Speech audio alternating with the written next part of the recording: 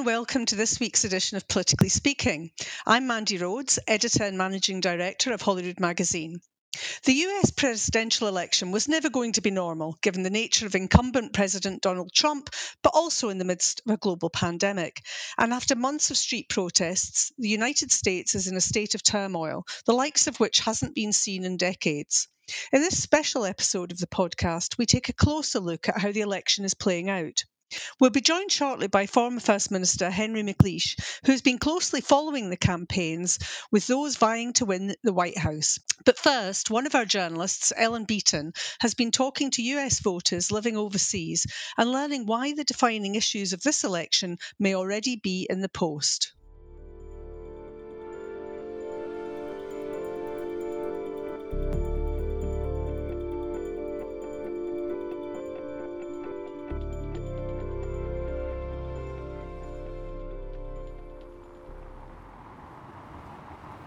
On a slightly dreich autumnal day in early October, I headed down to a park near Leith in the north of Edinburgh to meet Cassandra. Hello. Hiya. Cassandra? Yes. Hi, I'm Ellen. How are you doing? Nice to meet you. Nice to meet you too. A little bit blinded. The weather's not deciding what it wants to do, is it? Cassandra agreed to meet me on this rainy morning as she was running perhaps her most consequential errand of the year, sending off her postal ballot to vote in the US presidential election. I asked Cassandra to meet me for this socially distanced walk around the park because I wanted to find out what it feels like to be casting a vote from afar in this most unusual of elections. Cassandra is one of around 3 million voting-aged US citizens living abroad, the majority of whom live in countries like Canada, France and the UK. She's in her early 30s and she's lived in the UK for a number of years, although she's originally from the southern state of Arkansas. I grew up there basically until I went off to college or university.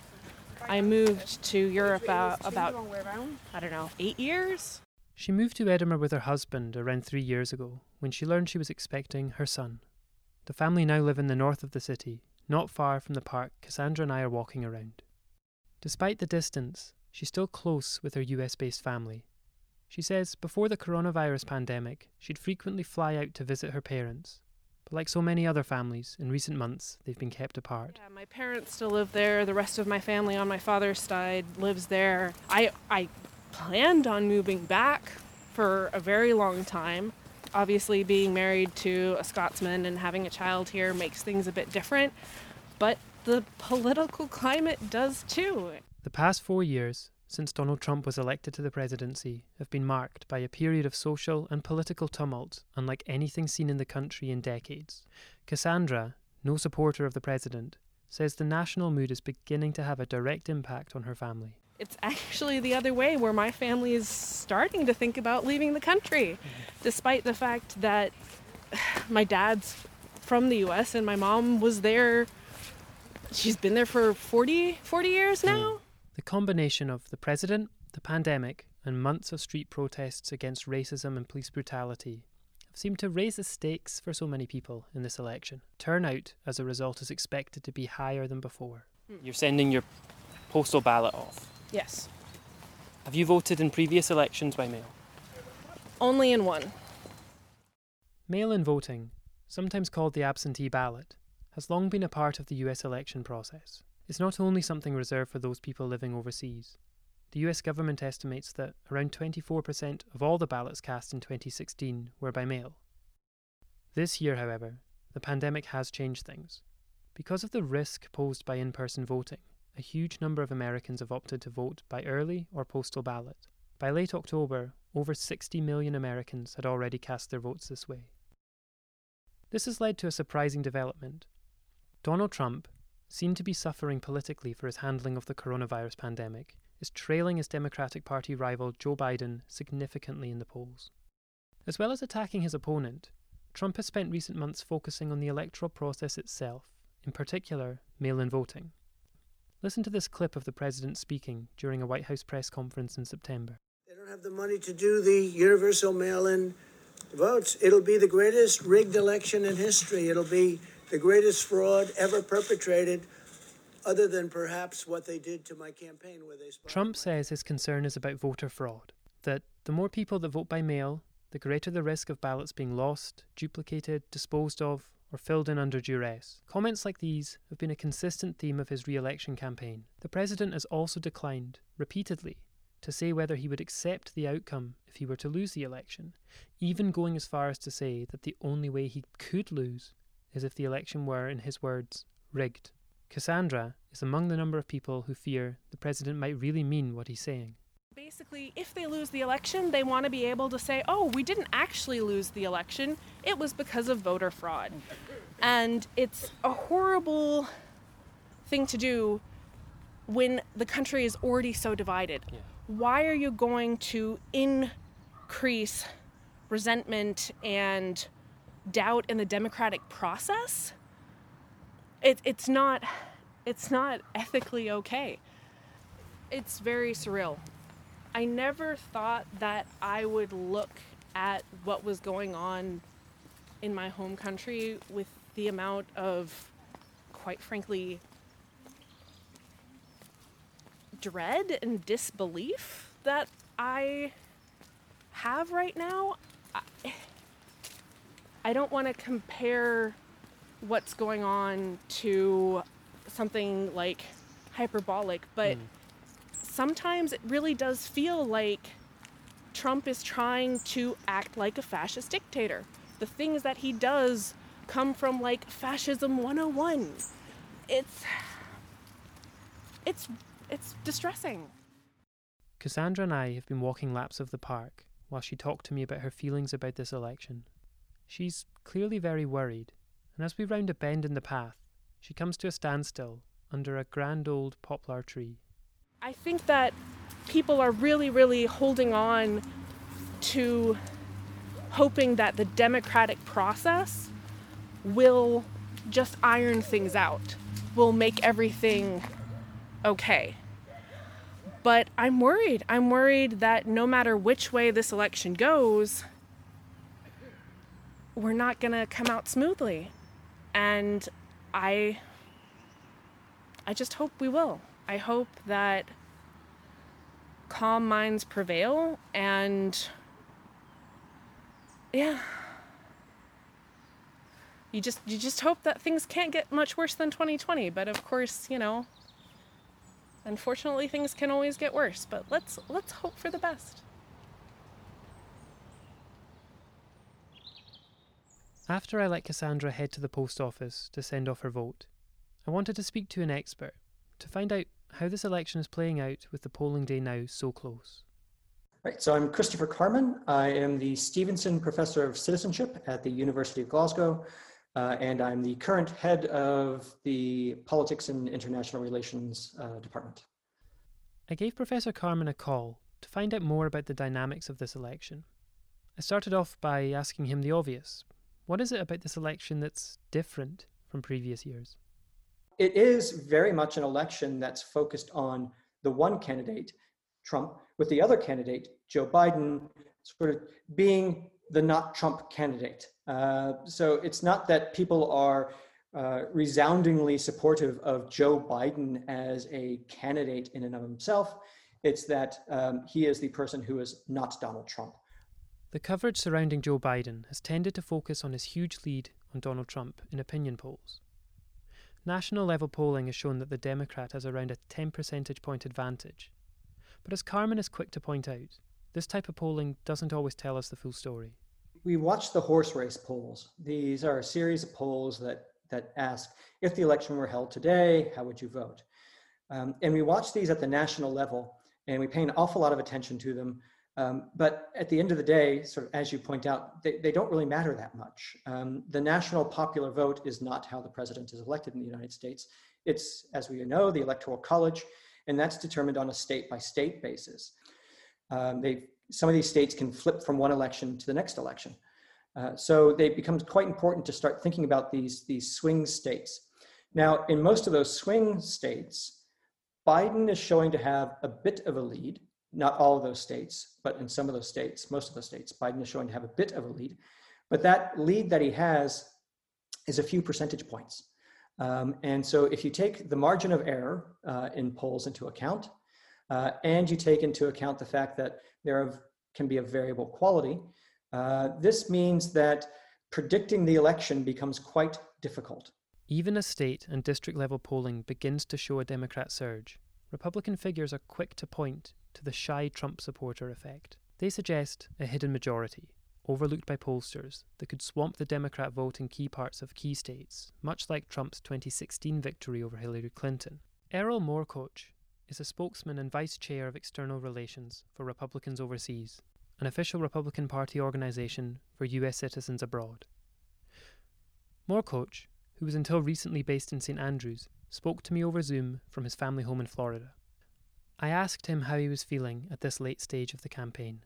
Well, very optimistic. I would say that people have been asking me this question probably for the last 2 years, and I keep almost saying it's 50-50. And the reason why I say it's 50-50 is because it's going to come down to this last month. Moorcoach stresses that he feels confident that Trump has the right number of supporters in the right places to win another term.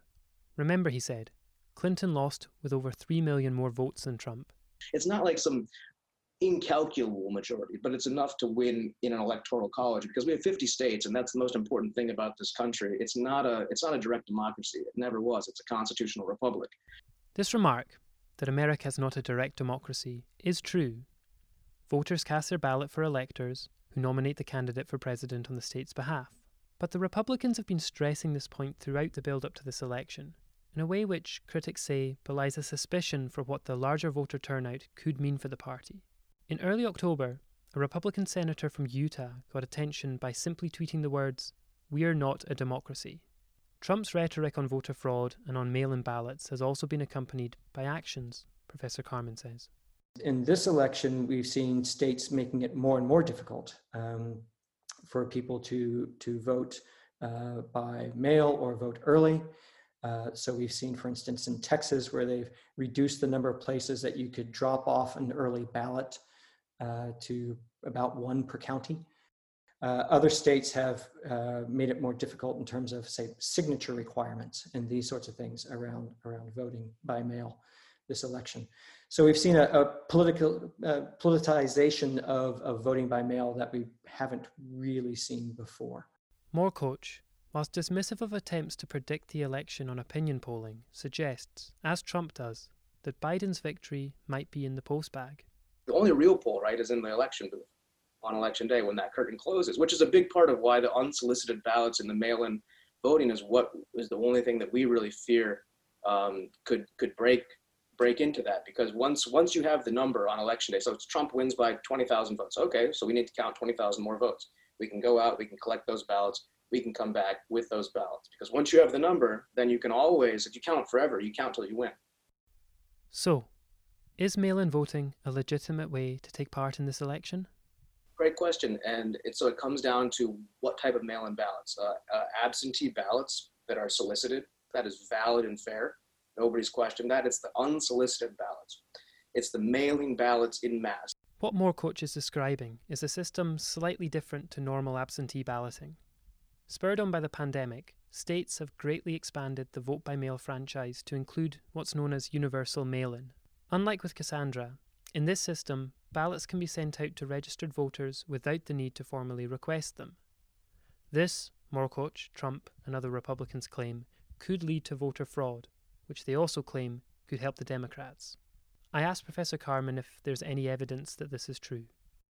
None whatsoever. And there has been a substantial amount of academic research done on this, and there's no evidence at all that voter fraud is actually an issue in the United States and affects elections. So could there be a significant difference with universal mail-in voting? There's no difference in terms of sort of potential for fraud, if that's what they're concerned about. They claim that that leads to the potential of people, say, stealing ballots from post boxes because they know when these ballots are likely to arrive in people's post boxes, and you could steal those and you could fill them out and return them. Or you could have people harvesting ballots, meaning they go from door to door, and they do this particularly, say, at retirement communities. These are the urban myths that the Republicans have used. Trump's incendiary remarks often get played down by his allies, who commend him on speaking freely and with passion, if sometimes imprecisely. I asked Moorcoach if he agreed, Is it true that the only way Donald Trump could lose this election is if it is rigged? I would say the only way that conceivably he thinks, well, he's describing rigged also as this non-absentee ballot system. So he's describing that, I think, the subtext of it, because he does speak in some broad strokes. And I think in the broad stroke term, I mean, I would be remiss to say that he couldn't lose the election. Like I'm not, a sycophant or anything like that. Of course, it's a very close election. But if he was to lose in the way that he's describing how he thinks he would lose, then he would think it's a rigged election. It's true that Donald Trump is known for his hyperbolic style. In 2016, as an underdog candidate, he also cast doubt on the possible election outcome. He refused at that time, too, to say whether he would honour the results. Could it just be his usual bluster? Is it naive to take his statement so literally? Could he actually achieve anything for himself by pursuing this strategy? Professor Carman. So there's two elements here. One is what Donald Trump's rhetoric is already doing to how people perceive the election. And then another is the element of how Donald Trump, he and himself acts at the election and after the election. So the first one of those is his rhetoric is already undermining confidence in democratic processes in the United States. That's fairly clear from the survey evidence. Donald Trump's supporters are far more likely to think that elections can't be trusted, institutions can't be trusted. Now, granted, his rhetoric resonates with them because they started off in a position of not being quite so trusting of the government. But his undermining of elections and the instruments of democracy is quite troubling, quite problematic. So you could expect that, will we see people out demonstrating in the streets on the 4th of November? Yes. No matter what the outcome is, I think there are probably going to be large demonstrations, hopefully peaceful, in various cities around the United States. Then, as you say, there's the question about how Donald Trump himself responds to whatever the result is. Election night this year won't be anything like election nights that have come before. Although voting has been underway for weeks already, most states won't begin counting the ballots until after the close of polls on the 3rd of November. This has the potential to set the scene for electoral chaos. The timings will be crucial. So it'll go into the 4th, 5th, 6th. In some recent elections, it's taken several weeks to count up all the election absentee ballots. So it could be that you could have an extended period of time where you don't know. This is where the question about Donald Trump's reaction becomes crucial. If he, on say, at 11:59 on PM on the 3rd of November, declares himself the winner, then that's when you're going to end up seeing a massive destabilization of the system. And that's when you really have to start worrying. So how he reacts and how he responds, and importantly, how other Republicans react and respond to him is going to have a massive impact on how the election is even interpreted. For as heightened as the stakes appear to have become for Democrats, the election has taken on an existential meaning for Republicans too. Moore-Koch describes the election as a referendum on the America First agenda. For him, as for voters like Cassandra, it's not simply a matter of winning or losing an election. It's about the future of the country itself. This is a political war. In this political war, these sort of viewpoints are coming out. People are saying, well, if they were to pack the ballot boxes, America was hit by a foreign pestilence that people are very suspicious about, and on top of it, they packed the Supreme Court, which turned it into a political body. I mean, at some point, you can demolish the republic. The thing that's at stake is the concept of the nation state. It's a referendum on either the nation state or the sort of post-humanist globalist state. The idea that you would rather have 10 middle-class people in India if you had to reduce one middle-class person in America. But, Moore-Koch insists, if Trump loses the election, his side in this political war won't repudiate the results or hold a Democratic victor in the same disdain as progressives have for Trump these past 4 years. Things won't get violent, he says. In any case, He says Trump is out for a clear victory. So I actually have quite a lot of hope that even now, especially coming into the last month, that after everybody's seen all this and said and done, that we're going to win this in a landslide. And I think that's a comforting thought. But the other comforting thought is if we lose, we're not going to behave in some sort of petulant or violent way. We respect elections that are free and fair. In many ways, the night of November the 3rd could only be the beginning of a process that will see the presidency placed in the hands of a system sketched out by the framers of the Constitution in 1778. It will be of no comfort to the Democrats that the nation's Supreme Court is likely to intervene, as the court's conservative supermajority is embedded just 8 days before the crucial night, with the confirmation of Trump's third nomination, Justice Amy Coney Barrett. In any case, it might turn out that the world looks back on the wild weeks before polling day as the relative calm before the storm. Professor Carman. So whilst the election can drag on for a week or two, there's a limit to how long the election can drag on. How that gets worked out is in the courts. And I think we could probably stand a good chance of some element of this election ending up going to the Supreme Court. The date of the inauguration is in early January, and that has to happen. Somebody will be inaugurated as the next president. Whether that is Trump, Biden, or whoever is the Speaker of the House, should there not be a decision as to whether it's Trump or Biden, it could be the next Speaker of the House who gets seated as the president, depending on the problems that come up. So the calendar does set specific dates where all of these problems have to be sorted out. So it will be an interesting couple of weeks after the 3rd of November to see how this all plays out. Your vote gets counted. Make sure, because the only way we're going to lose this election is if the election is rigged. Remember that. It's the only way we're going to lose this election.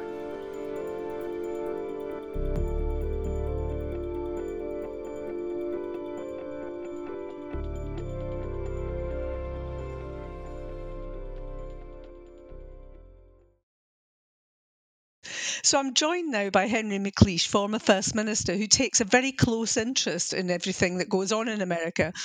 Henry, you've been writing about this election, but also you have been lecturing in America for some years now. Do you think that it's fair to say that in its very simplest form, this election is basically about one thing, and that's Donald Trump? You have to arrive at, Mandy, at that conclusion. I mean, I've been visiting America now for nearly 40 years. I've never seen the country so divided, so ugly, so bitter, so at war with itself. And obviously, the person that is allowed that to happen or made it happen is Donald J. Trump, the 45th president. Up to then, I've seen a failing democracy in America. I've seen corrupt politics.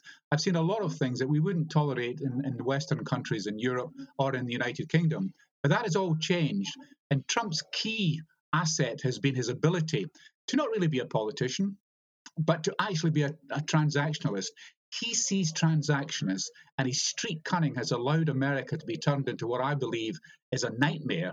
And of course, the result next week will decide whether the world and America will be free of this unhinged president, or we'll have another 4 years. And I think the point of interest for me is this: it's been described as that the first 4 years of Trump has been about destabilization. The fear is that the next 4 years will be destruction at home and abroad. I mean, it may seem strange at this particular juncture, I suppose, with it looking very likely that he will lose and that Joe Biden will win. But if we cast our mind back 4 or 5 years, why did Trump succeed in the first place? Well, I think that the basic answer to that question, Mandy, is the fact the conditions were ripe for someone that, for example, the founding fathers would have been horrified at the prospect of a Trump-like figure standing for president. But the conditions were ripe. You find a Republican Party that was moving to the right in a very kind of European sense. You had Trump not really interested in politics, but interested in himself. And so he did things because he could. You had a situation where voter suppression in America is really a moral outrage, because here you have 26 states out of the 50 trying to prevent people of colour from voting. You have a situation then where politics itself has been corrupted because of finance. This election will probably cost upwards towards £8 to £9 billion to actually operate. So what you found was that Trump took over. He looked at the landscape. He could see that he could have a complicit and compliant Republican Party as well. And all of a sudden, he put all these things together. And everybody thought, of course, originally that that the grown-ups in the room would prevent that. They didn't. People thought that grown-ups in the Republican Party would prevent it. They didn't. So what you've had now is an unhinged president doing what he wanted with few safeguards, checks and balances to stop that happening. And the product of that is a nightmare situation for Americans abroad, in my view, and of course a nightmare for at least half of the population of America. I mean, I can see that naturally, politically, you would feel that way about Trump. But the bottom line is, lots of people voted for him and supported him, and that has changed recently. Well, that is exactly the other side of the complementary issue, because the conditions were right. But I always say to people when they say, well, look, Trump's this, Trump's that. And then I say, in terms of democracy, 63 million people voted for him. And we can't dismiss that figure. What I think it does do is reflects a very unique type of democracy in America. Remembering, Mandy, that this is a country that values, Christianity, constitutionalism, and capitalism much more than it does in government. So they've got their faith in other things. But on the other hand, you're absolutely right. And this is where the Trump key unlocked his victory, because he saw a destabilized country. He saw all of these imperfections. And what he did was to play to a base. And of course, the other piece about transaction is that Trump acts like a don. He acts like a fixer. He wants people who want lax gun laws. I'll deliver. He wants people white evangelical Christians, who want the Supreme Court to be packed out by fellow thinkers. He delivers. And we've also got a situation where the libertarians are around. So this is a wonderful example of how a weak system can be exploited by the guiles of one person, aided and abetted, unfortunately, by a Republican Party that used to be called the Grand Old Party and now really is complicit in anything Trump does. For a while, though, when the economy was on the up and people were getting jobs and people at the bottom did feel some benefits, it was very difficult to say why he would then lose support. Well, I think there's obvious reasons why he's losing support, but I think initially he wasn't interested in climate change, he wasn't interested in environment, he wasn't interested in education or health. But what he saw was that, as somebody from the marketplace, let's have massive tax cuts. But even for his base, they benefited by about $2,000 a year. But the bulk of the billion or the trillion that was spent went to rich Americans.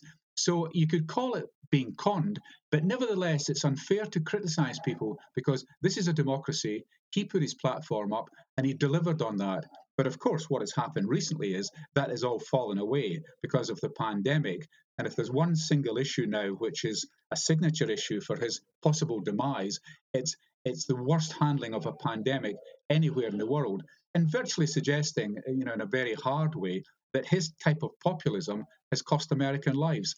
That, I think, is the fulcrum upon which this election may finally be settled. Do you think, it looks unlikely, but do you think there's any possibility that he still has the potential to win? Yes, I do. And I think this is both in the intriguing aspect of the election and one it's deeply depressing. I think, first of all, you have a situation where his base, comprising, still supporting him, he still gets about 40% support. His base, some you would describe as near fanatical. They will vote no matter the cost.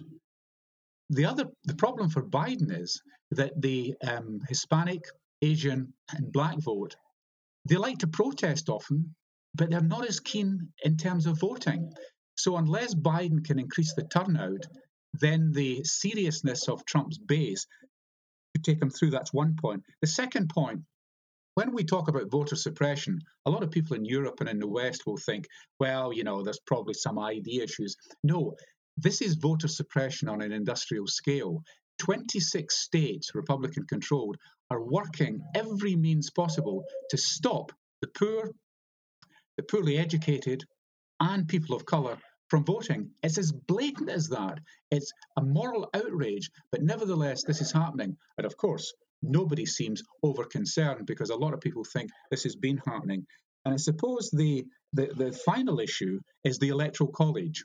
Now, you'd need Albert Einstein on this program, Mandy, to explain what that means. But what it does is, people elect the president, but then the president there's an intermediary, which is called the Electoral College. It's heavily biased towards the smaller white Republican states, and it gives Trump and any Republican a very distinct advantage. So if you take those issues of the enthusiasm of Trump voter suppression, Electoral College, this is where he can win. But look, I'm convinced that the laws of normal politics, the criteria you judge that on, that Trump should be preparing to leave.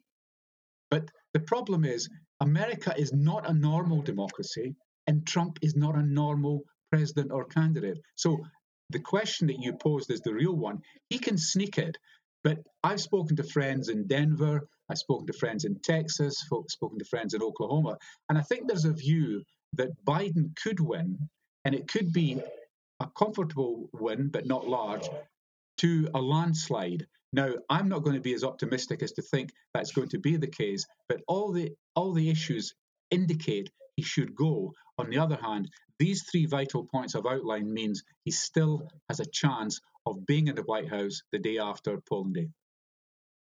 He's also someone that seems to indicate that he might not leave anyway. Well, I think for people like yourself, myself, who like to regard themselves as progressive Democrats, there's a consensus that if you lose, you leave. Trump has not adopted that. And apart from making threats that he won't go quietly, there's two other issues. One is that he's emboldening militia. And, you've got the bizarre situation in America where people are going into the polling stations, into the polling booths, with AK-47s over their shoulder. Now, for most of us, that just sounds like just remarkable. But this is America 2020. And I think the other problem, of course, is he's trying to spread chaos, implying that he can only lose if the ballot's rigged. And that means that he's spreading fear, alarm. And the danger is he encourages a lot of people not to vote who might be Democrats. And the final point underlying both of these, there's intimidation now at the polling stations. I read that there was a fire, I think, in Massachusetts. Somebody had put ablaze a polling booth. And we have a situation now where Trump is saying, well, look, you can't trust the polls. If I lose, you don't want to leave. And remember the quote he made about Michigan. The fragility of America is kind of illustrated by Trump's reference to the Proud Boys, a white extreme right-wing group. And he said to them not really to stand down, but to stay alert, suggesting this is a call to arms if the election didn't go Trump's way. What do you think a Trump victory would mean for democracy in America? Well, my fear is that it would just continue the slide. There's no doubt that you have to have a very peculiar democracy in which Trump can be elected and then do all the damage, all the disruption that he's done. But when you consider that he's appointed just about 3 Supreme Court judges, unparalleled in the history of America, that means they've got a right-leaning Supreme Court for the next 30, 40 years. He's turned over nearly 250 judges in lower courts, which are important. So whilst we've been talking about Trump and his buffoonery and his jokery and just unhinged, he's been working away with the Senate to actually accelerate the undermining of American democracy. But the second point is that with the turnout in America, never good, 56% in 2016, way behind equivalent democracies in Western Europe, you could see a situation where democracy continues to decline. Now, if the Democrats lose, what do? If the Republicans lose, there's some suggestions about what they might do. So this is a nightmare. The checks and balances have disappeared. And what Biden has to do if he wins over the next 4 years is not just to move on education and health and climate, energy, but actually to try and rebuild democracy in America. That's going to be a much bigger task. Do you think that that situation, if Trump wins, that would simply fan the flames of populism across Europe? Well, there's no doubt that Trump's populism has emboldened many in Europe already, and they openly say that. So there's no disguising that particular fact. And what really worries me is that in the United Kingdom, there are traits of Trump's populism in Boris Johnson's pattern of behaviour. So that's the other danger. Not only does it directly affect the WHO, the WTO, NATO, the European Union by his actions abroad, but he's emboldening people to think the unthinkable, do the unthinkable.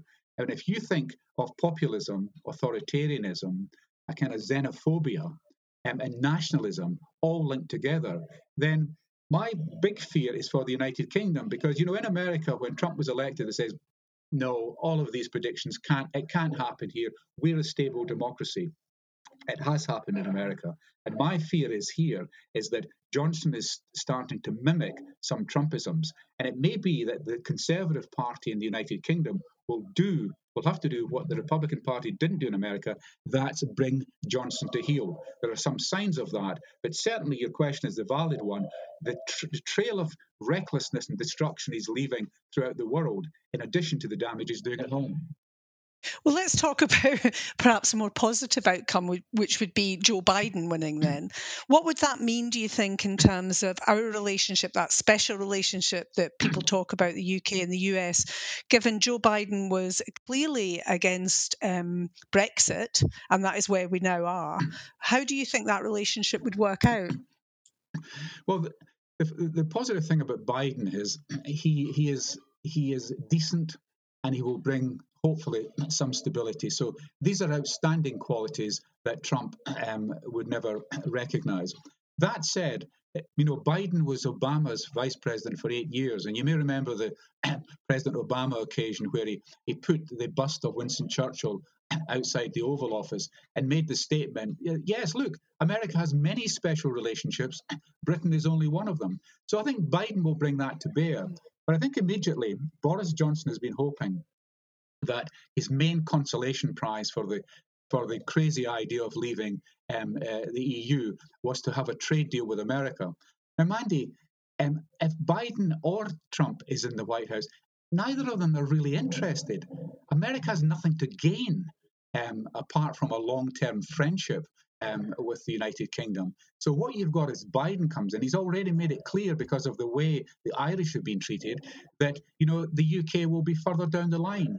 Biden wants to actually have an EU deal long before he has a deal with the United Kingdom. So Johnson hasn't seen that coming, but that's going to be one of the problems. The second problem is that the traditional links between the US and the UK in terms of security, in terms of banking, in terms of finance, that will all continue. But I suggest that Biden might have a more soured view of the United Kingdom, especially after the Irish stramash a few weeks ago, and partly because his mind will be on other things. And let's also be honest about the trade deal. Johnson is encouraging a trade deal, but what he seems to forget is there's only two areas that there are possible benefits to America.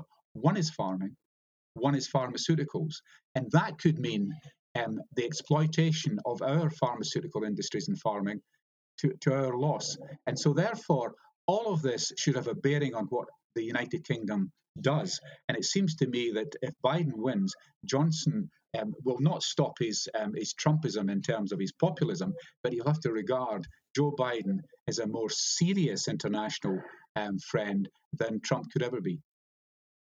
And I suppose because this is Scotland and everything comes back to one thing. I mean, as you say, Joe Biden has made his position clear around Ireland and the UK. So he must have thoughts on what the relationship within the United Kingdom is. And Obama obviously famously did intervene slightly on the independence referendum first time around. What do you think Biden's thinking might be? Well, the first positive thing for us in Scotland is that he's a progressive. I mean, he's a Democrat. He's got nearly 50 years' experience in government, and he's just a decent person. So that is all in contrast to Trump. But I think as far as Scotland's concerned, I mean, we have a situation where I think I started this off in 1998, the idea of Scotland Week. And, there are nearly 50 members of the US Congress that claim Scottish dependency. And that 50-strong caucus is something we could develop further. I think Scotland is well regarded in the United States, whereas Britain is becoming less so in many, many quarters. And I think for Biden as well, Biden is a strong Catholic with Irish background. He takes a big interest in what's been happening in Ireland, and I think he will be a friend to Scotland. He won't want to build golf courses everywhere and exploit that for the kind of things we've seen in America, but he will be a more secure and more stable, and I suspect this will give the Scottish government a chance to be closer to the Scottish caucus and actually to be doing more in the Scotland Week idea with the United States. But I think overall, Biden will be more prejudiced, I think, against Johnson's England, as it were, than he would be in relation to Ireland, both parts of the island of Ireland, and indeed Scotland. It'll be interesting, won't it? I mean, you consider, if you look back, Obama and Cameron had quite a close relationship, and you just can't imagine that between Biden and Johnson. No, I mean, this is not going to happen. I mean, as you say, I mean, Trump, I think, has had a bit of a he's kept Johnson at the end of a long, long line, and he's used Johnson, and Johnson has been emboldened by his support for Brexit. But at the end of the day, Biden is a serious player.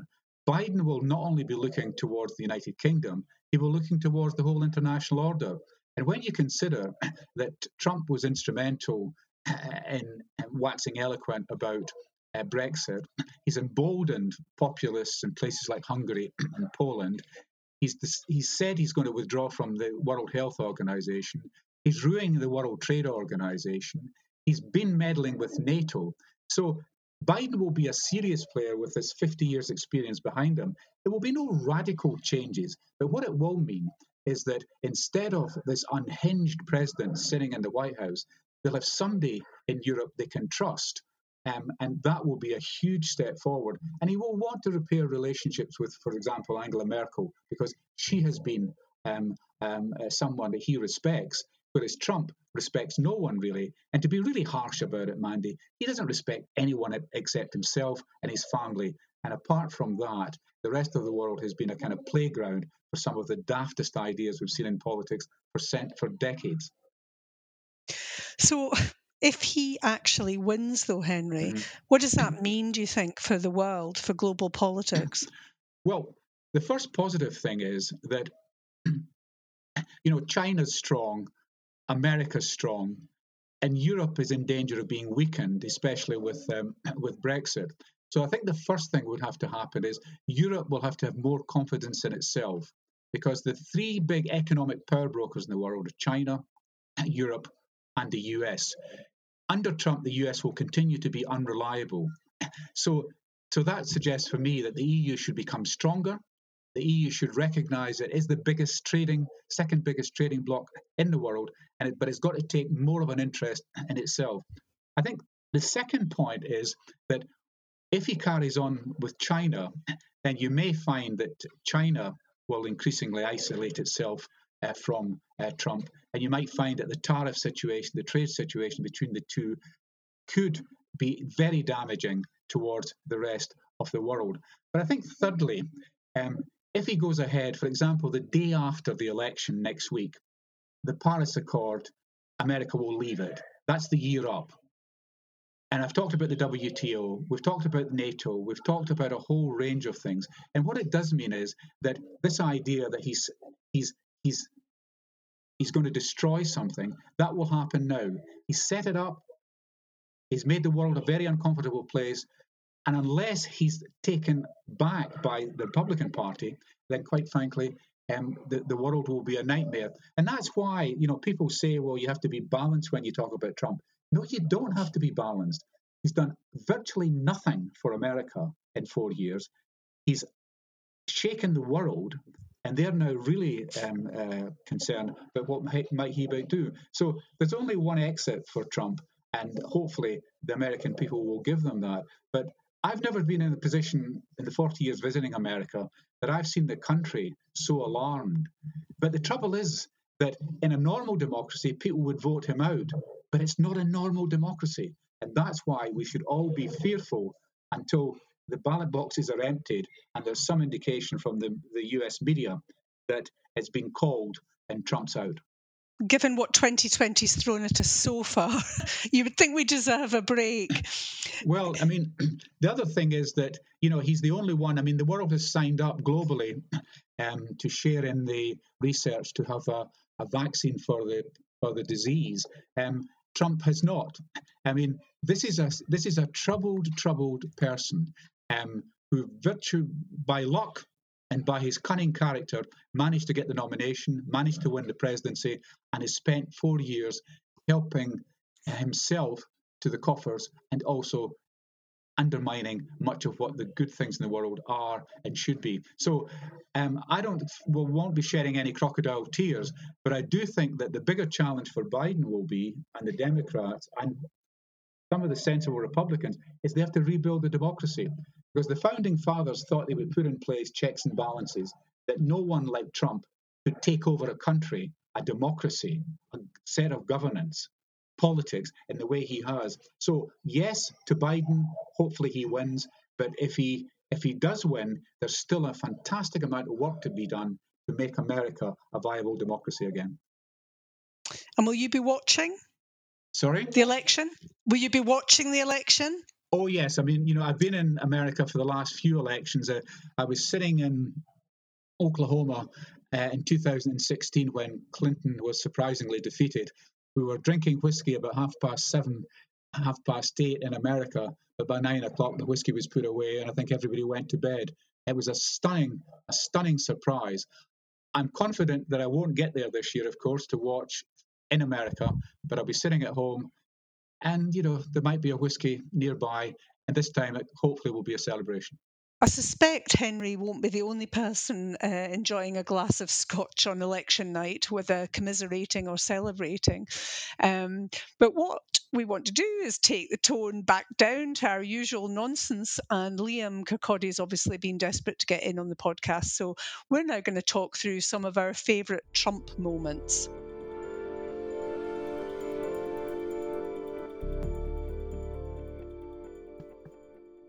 So this is a special episode this week, which means we do not have a rant, which we would normally have at the end of the show. I've been brought in at the end, like a bouncer expected to clear a bar. Mandy, I think you've got a plan instead. Well, it is kind of a rant, Liam, because I think I'm sure both of us have got things to say about the Donald. And I think, the election's in a week, and it's 4 years since he rode in like a one-man hurricane, blowing the whole US presidential race wide open.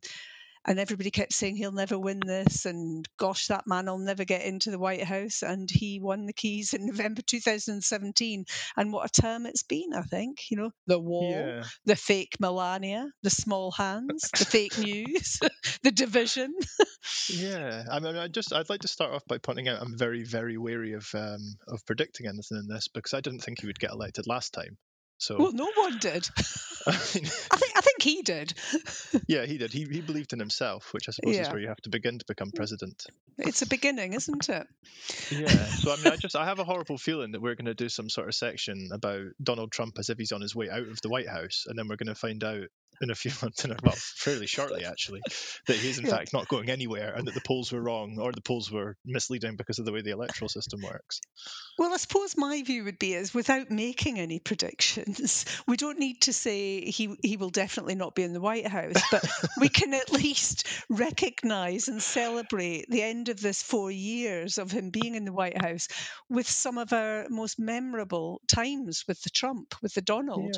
Yeah. And I guess on a kind of more serious note, clearly, if he loses this election, which is what is predicted, and that Biden takes over, the bottom line for his demise has been, despite his incredible recovery, nay, his being cured and being immune, as he would say, from the virus, it's going to be the record of the pandemic for him. The numbers of Americans that have died from this virus that he continues to call the Chinese virus has just been just tragic, absolutely tragic. And yet when you look back on the way he treated this, the way he wouldn't wear a mask, the way he talked about swallowing bleach, which some people did, or shining a light up his nether regions to try and rid himself or anyone of a virus. It didn't stop him getting extraordinary. coronavirus, did it? I suppose that's one of the things we've learned, is that if he was injecting himself with bleach, it didn't really work.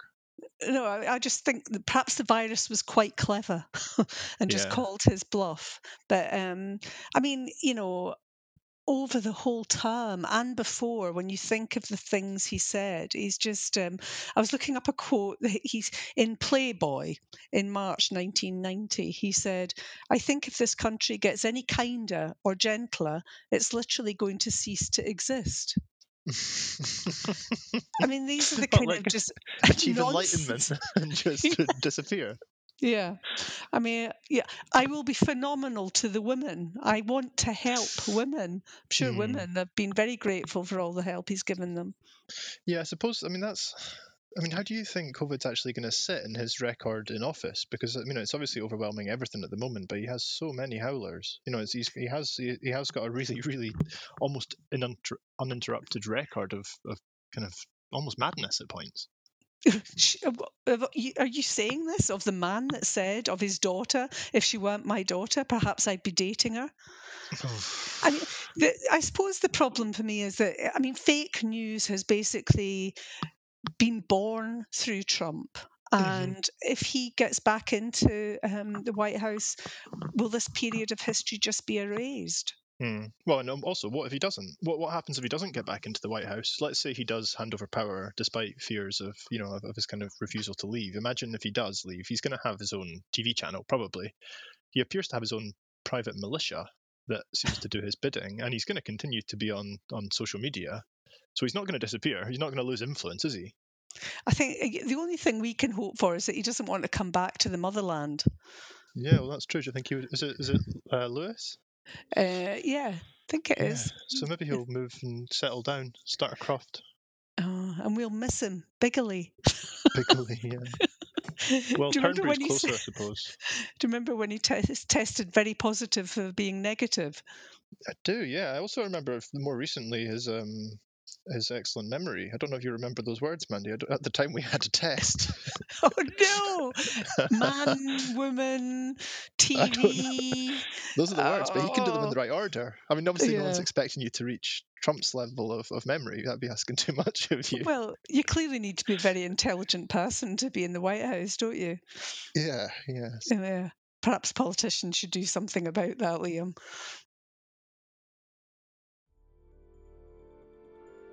This special focus for this episode of the podcast on the US elections has been a different style for us altogether.